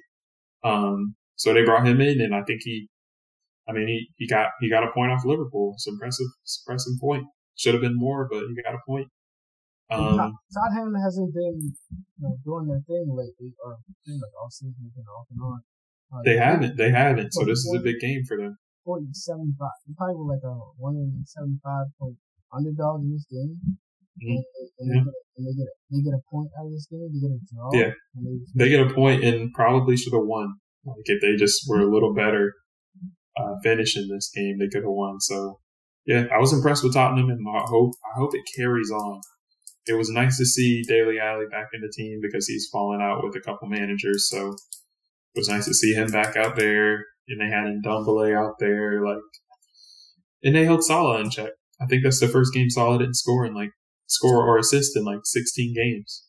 So that's a big deal.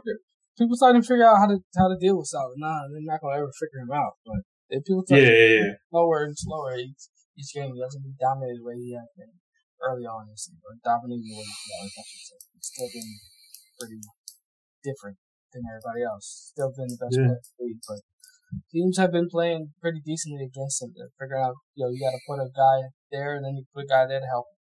It's just not a one man thing. Yeah, he's gotta keep adapting his game, I guess. Him and Trent, that combination with him and Trent is still dangerous. It's still dangerous, but yeah, people have been holding him in check. But game of the weekend for me was that one, even though it was just a 2-2, or was it 2-2 or 1-1? This was a 2-2. 2-2, yeah. Even though it was a 2-2, there was no winner. Great game, man. Great game. Fun to watch. Son and Robertson scored in the second half. This was a really good game from just a Premier League standpoint. Just like the game. Yeah. They like this game. Oh, and after hyping up Alisson that whole game because he made a couple of excellent saves where he looked world class, he made a huge error on Son's last goal. Got to point that out. He came out because there was a ball coming towards the box, completely missed it, and Son just picks it up and taps it in. And I think it was a deserved goal because Tottenham have been playing so well, and they probably got kind of unlucky on Liverpool's goal before that because I think there was a foul, so I think they deserved it. But yeah, Alisson had a stinker. But your boy's up next, man. I'll let you take over. All right. So my play of the game is Jota. Just because I'm a fan, he just makes those plays that stick out to me. He's always excellent on the ball, off the ball, making runs, making plays. Doesn't turn it over a lot. So I like the way he plays. And he played great in this game. All right. So now we're on to the main event. So my boys is on top. On top of the league, we're about 4 or 5 points ahead of Chelsea, 3 or 4 points ahead of Liverpool. So we're in our bag. This was one of those games we played Newcastle.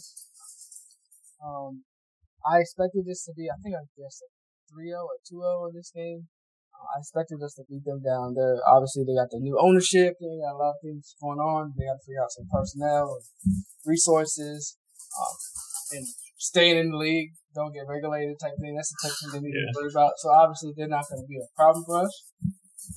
But there were some interesting storylines, and the first one I want to bring up is my boy Grealish and Foden are out in this game, not playing, restarting this game.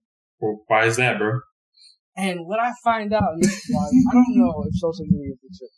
I don't know if it, obviously, it's like social media is not real life. You don't know. You can't trust everything on the internet. Apparently, they were out partying after that Leeds blowout, and then they came back out of shape, not ready. Now, if you're a super great athlete, I don't even know how that happens because I just bounced. Even when I was doing my thing, I could just bounce back. So for me, I don't know if you can blame too much on that. You have to be crazy, stupid drunk to not be able to. I heard it was like a walkthrough. I heard it wasn't even like a full training, and they just probably got ratted out by somebody because Pep, I don't think, was even there. I think Pep was in Spain, watching Aguero's last game. And somebody snitched, it sounded like to me. That's from what I heard, it sounded like somebody snitched. And this might have been a COVID type thing, like they have rules and stuff, so probably. You can't do this and that, and then maybe they got caught, they're not allowed to go out, whatever. So apparently this was a internal punishment type of thing. I found that I didn't know that when the game started. When the game started, I'm like, what the hell is Pep doing? I'm always doing questions and that should be questioning what the hell he's doing with these lineups. But really see Foden on the bench, and I just found that super problematic because I've been saying this from the jump since when we started this podcast that we're a completely different team. All talent aside, we're a completely different team without Foden. Foden is the guy that makes us a different team. He's one of those players, like a great receiver. He makes your team unguarded. So he just makes it different. And we're a talented team. We can win without him. But we're not winning anything real, Champions League, anything, Premier League this season without him starting.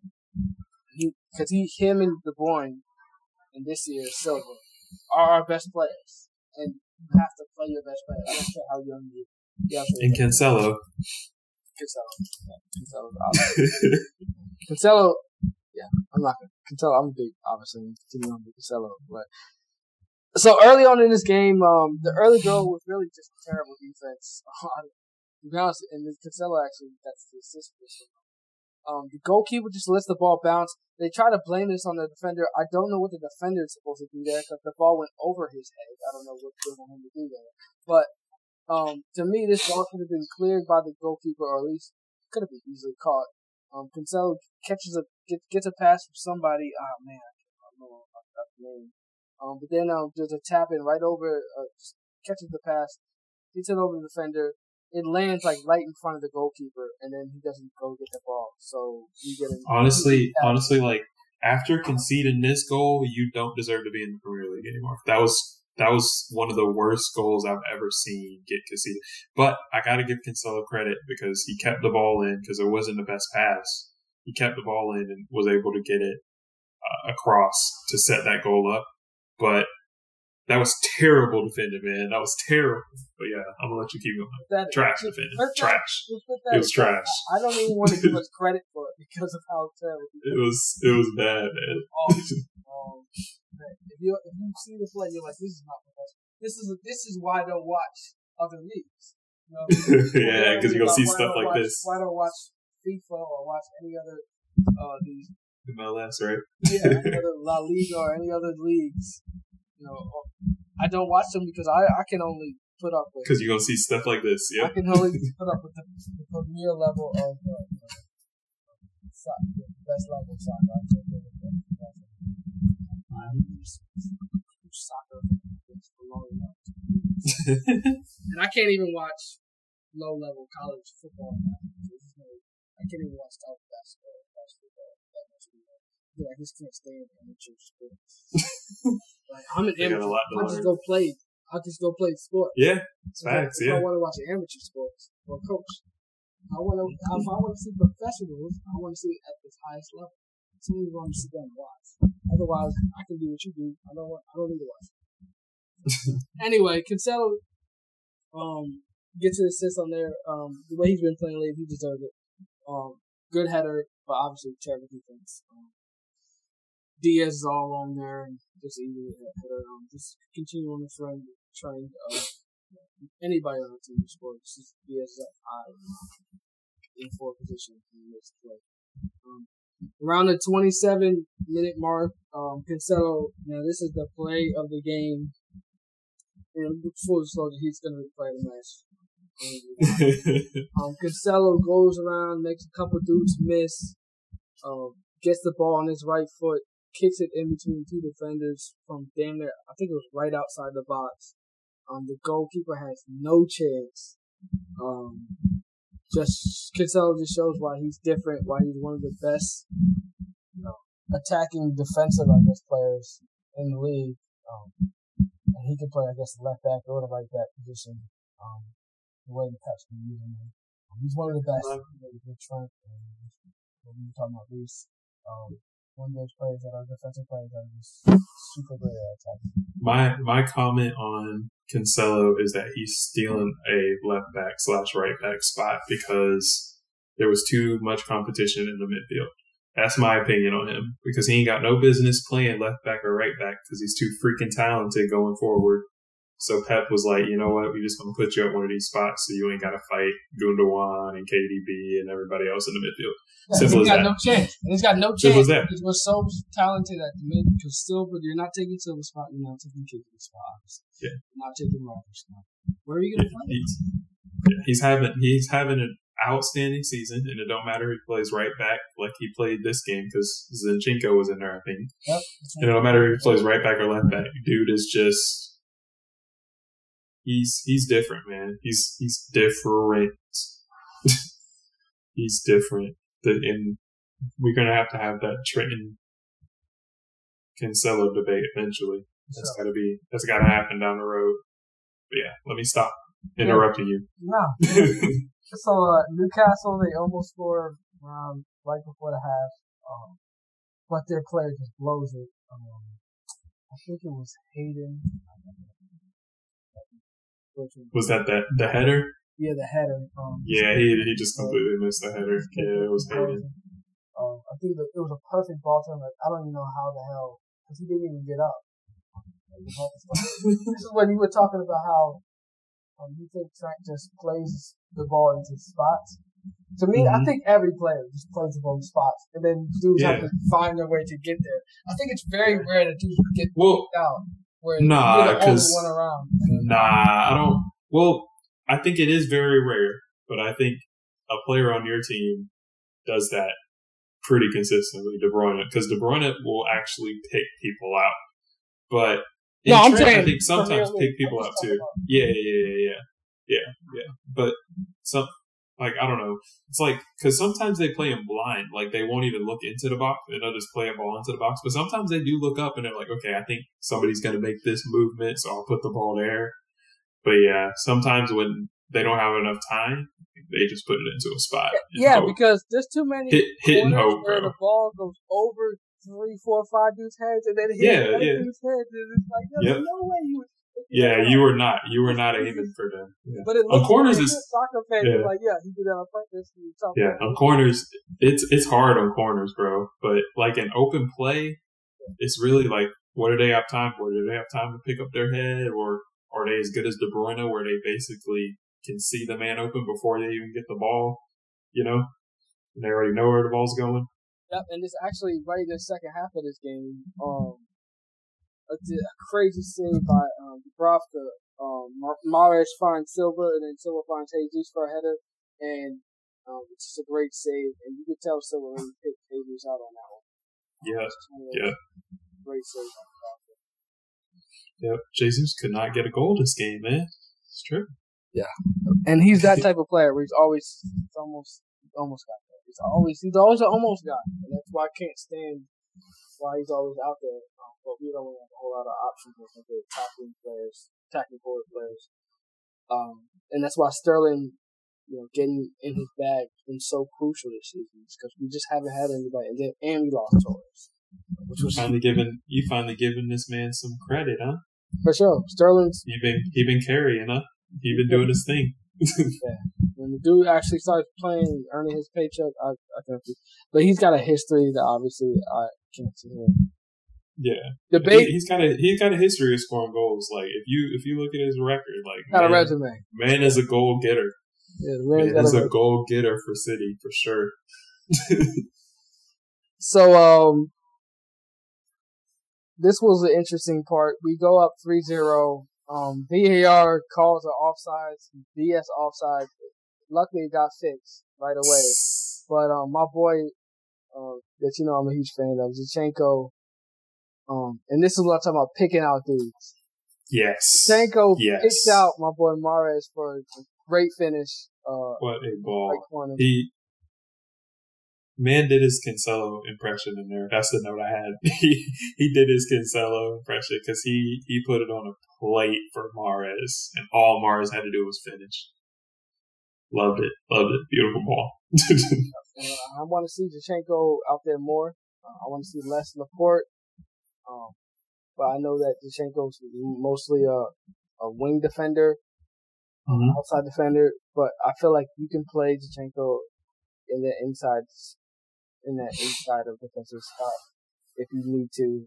Obviously, it's not ideal, but I want to see less of Laporte, and I want to because Laporte to me makes too many mistakes, and those type of mistakes you can't get away with in the Champions League. They're not going to get away with the silly passes and stuff that Laporte does that just frustrates me. He's still a good defender, and he's a good all-around player. He doesn't do anything great. He does a lot of good things good. He doesn't do anything great. And I think Zinchenko is an offensive, defensive player, if that makes sense. Yeah, he's an attacking defensive player. Yeah. Yeah, this is a great ball from him. Great ball. I mean, we end up scoring again. We don't need to get into too much of this. Jesus finds Sterling at the end. Ederson has a great save in this game. Ederson played a great game. But just give you a little season takeaways for City. We're playing amazing. I don't think that we will lose the Premier League. I think that we're too talented that we're going to hold our spot for the way from here on out.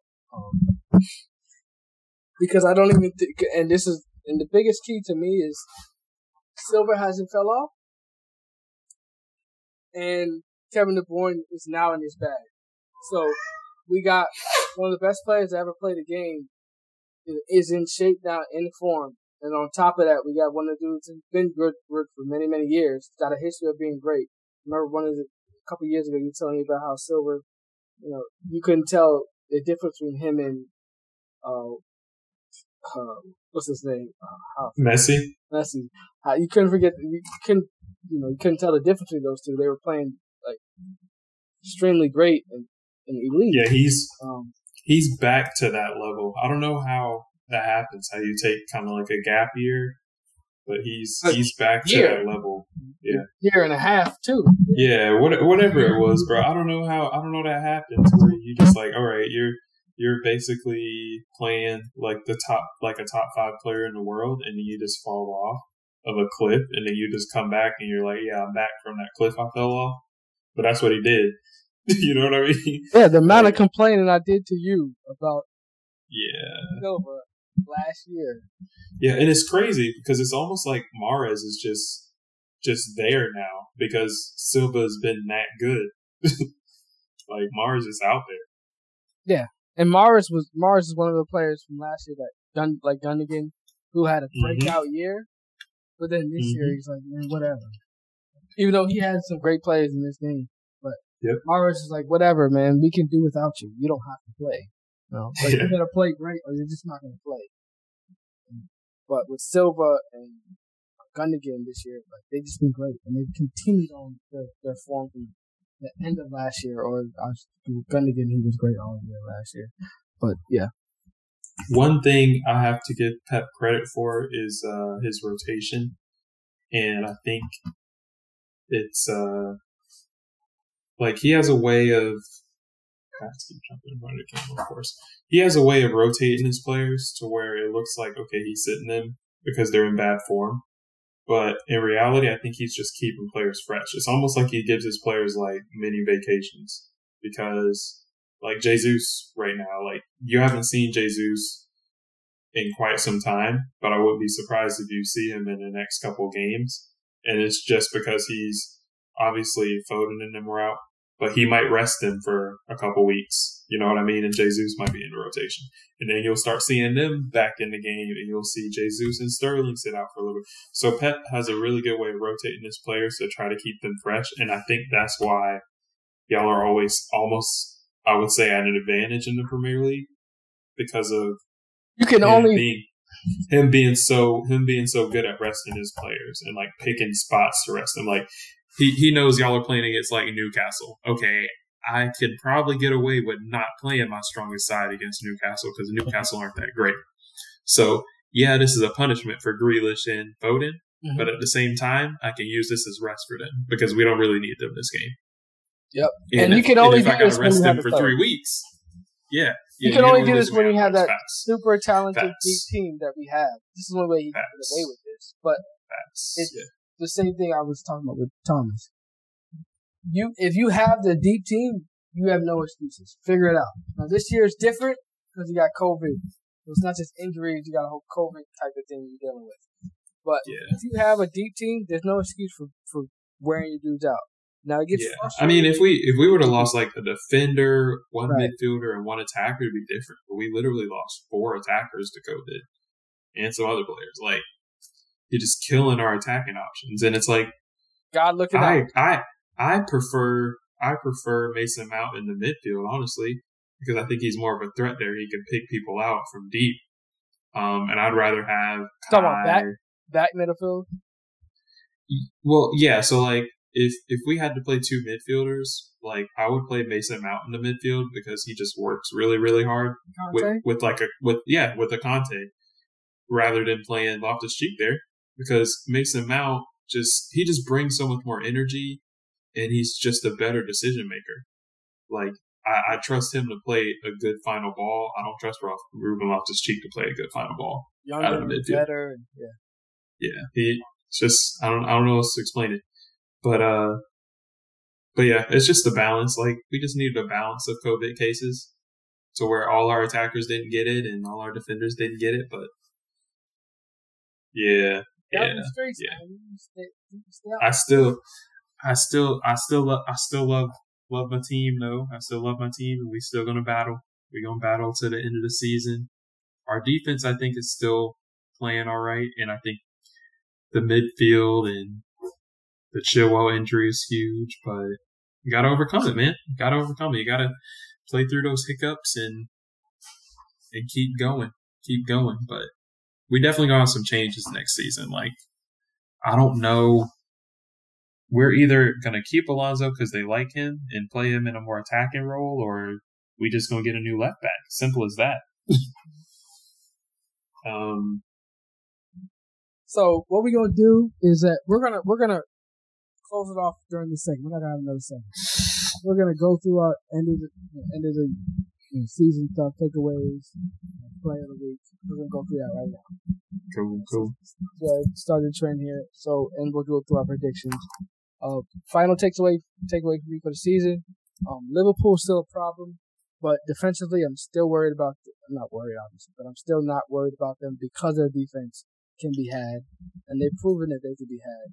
So, to me, I'm not too worried about them ever catching us and passing us where we can't catch them, because obviously, this stuff is it's a little trendy. Some teams get hot, like we've gotten hot lately. I think these things are, the ebb and flow, kind of like the stock market type of thing. But Liverpool, to me, defensively, they're not strong enough to beat us in the Premier League, to win out the Premier League over us. Now, they could beat us in a tournament like Champions League type of thing, where you the 1-off or the 2-off game. But when it comes to Premier League, when it comes to strictly standings and how you play throughout the season, I don't see it affecting us. Chelsea, to me, is our biggest problem. I'll let you get into Chelsea. Yeah. I just think if we come back healthy, I think our midfield is more important than anything else. If we come back healthy, our midfield gets healthy, and we just get a couple attackers to show a little bit of form, I think we're fine. And I think Tuchel has the right to be stubborn because he has been stubborn. He's had every opportunity in these last 3 weeks to change his formation, and he hasn't because it's worked for us. And I think it's just the players and the positionings that we have to get more comfortable with. And if it means that people got to go and we got to bring other people in, then so be it. And I think it's on him. He's going to get an opportunity to bring the players in that he wants to kind of fill that mold. And if he brings the right players in, I think we're going to keep improving. So I think January is going to be big for us because I think we should bring in 1 or 2 players, hopefully a left back and a midfielder. And I think we'll start knocking right back on the door and be right where we were. Because I think our defenders outside of outside of Marcus Alonso are freaking excellent. Like, I love our defense. I love Chalobah. I love Rudiger, obviously. Thiago Silva is my gosh, this man is brilliant. He is so good. Yeah. Yeah, he's automatic, and I love Christensen too, even though he's having contract issues. Like, I hope he signs his contract because he's really good as well. Locked down Antonio not too long ago. Great game from him. But yeah, we just got to get healthy, man. We just got to get healthy, and we'll be knocking back on the door again. I think people are overreacting. Got to get healthy. But yeah, for my player of the week, if we're doing that, I gotta go Cancelo, man. I love Cancelo. He's a great player. I'll give it to him. Excellent game from him. He's the danger man. He's the danger man for City. Did I get my player of the week? I don't know. I stole yours. Yeah, I mean, for me, man, it was an interesting. I think Jota really shined. Mm-hmm. I wouldn't say anybody on Liverpool besides him, but I guess I will go. Interesting weekend, actually. I will go with. I guess I can't pick against my own player. I'm not going to pick against my own player. Let's see, this Tottenham, Liverpool. Yeah, we'll go with Jota. Why not? We'll go with Jota. Cool with that.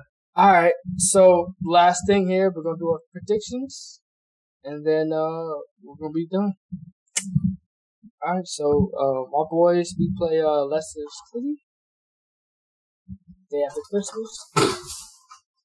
This is gonna be a 3-1. I think we do concede because Leicester is offensively threat. I think this is a Foden, Gundogan, probably penalty type of Jesus. Somebody gets a penalty type of game. We can see it on some lucky nonsense, probably. But we've just been so good with the clean sheets. I feel like we gotta do that clean sheet. So, this is a 3-1 comfortable win. I think this is a 2-0.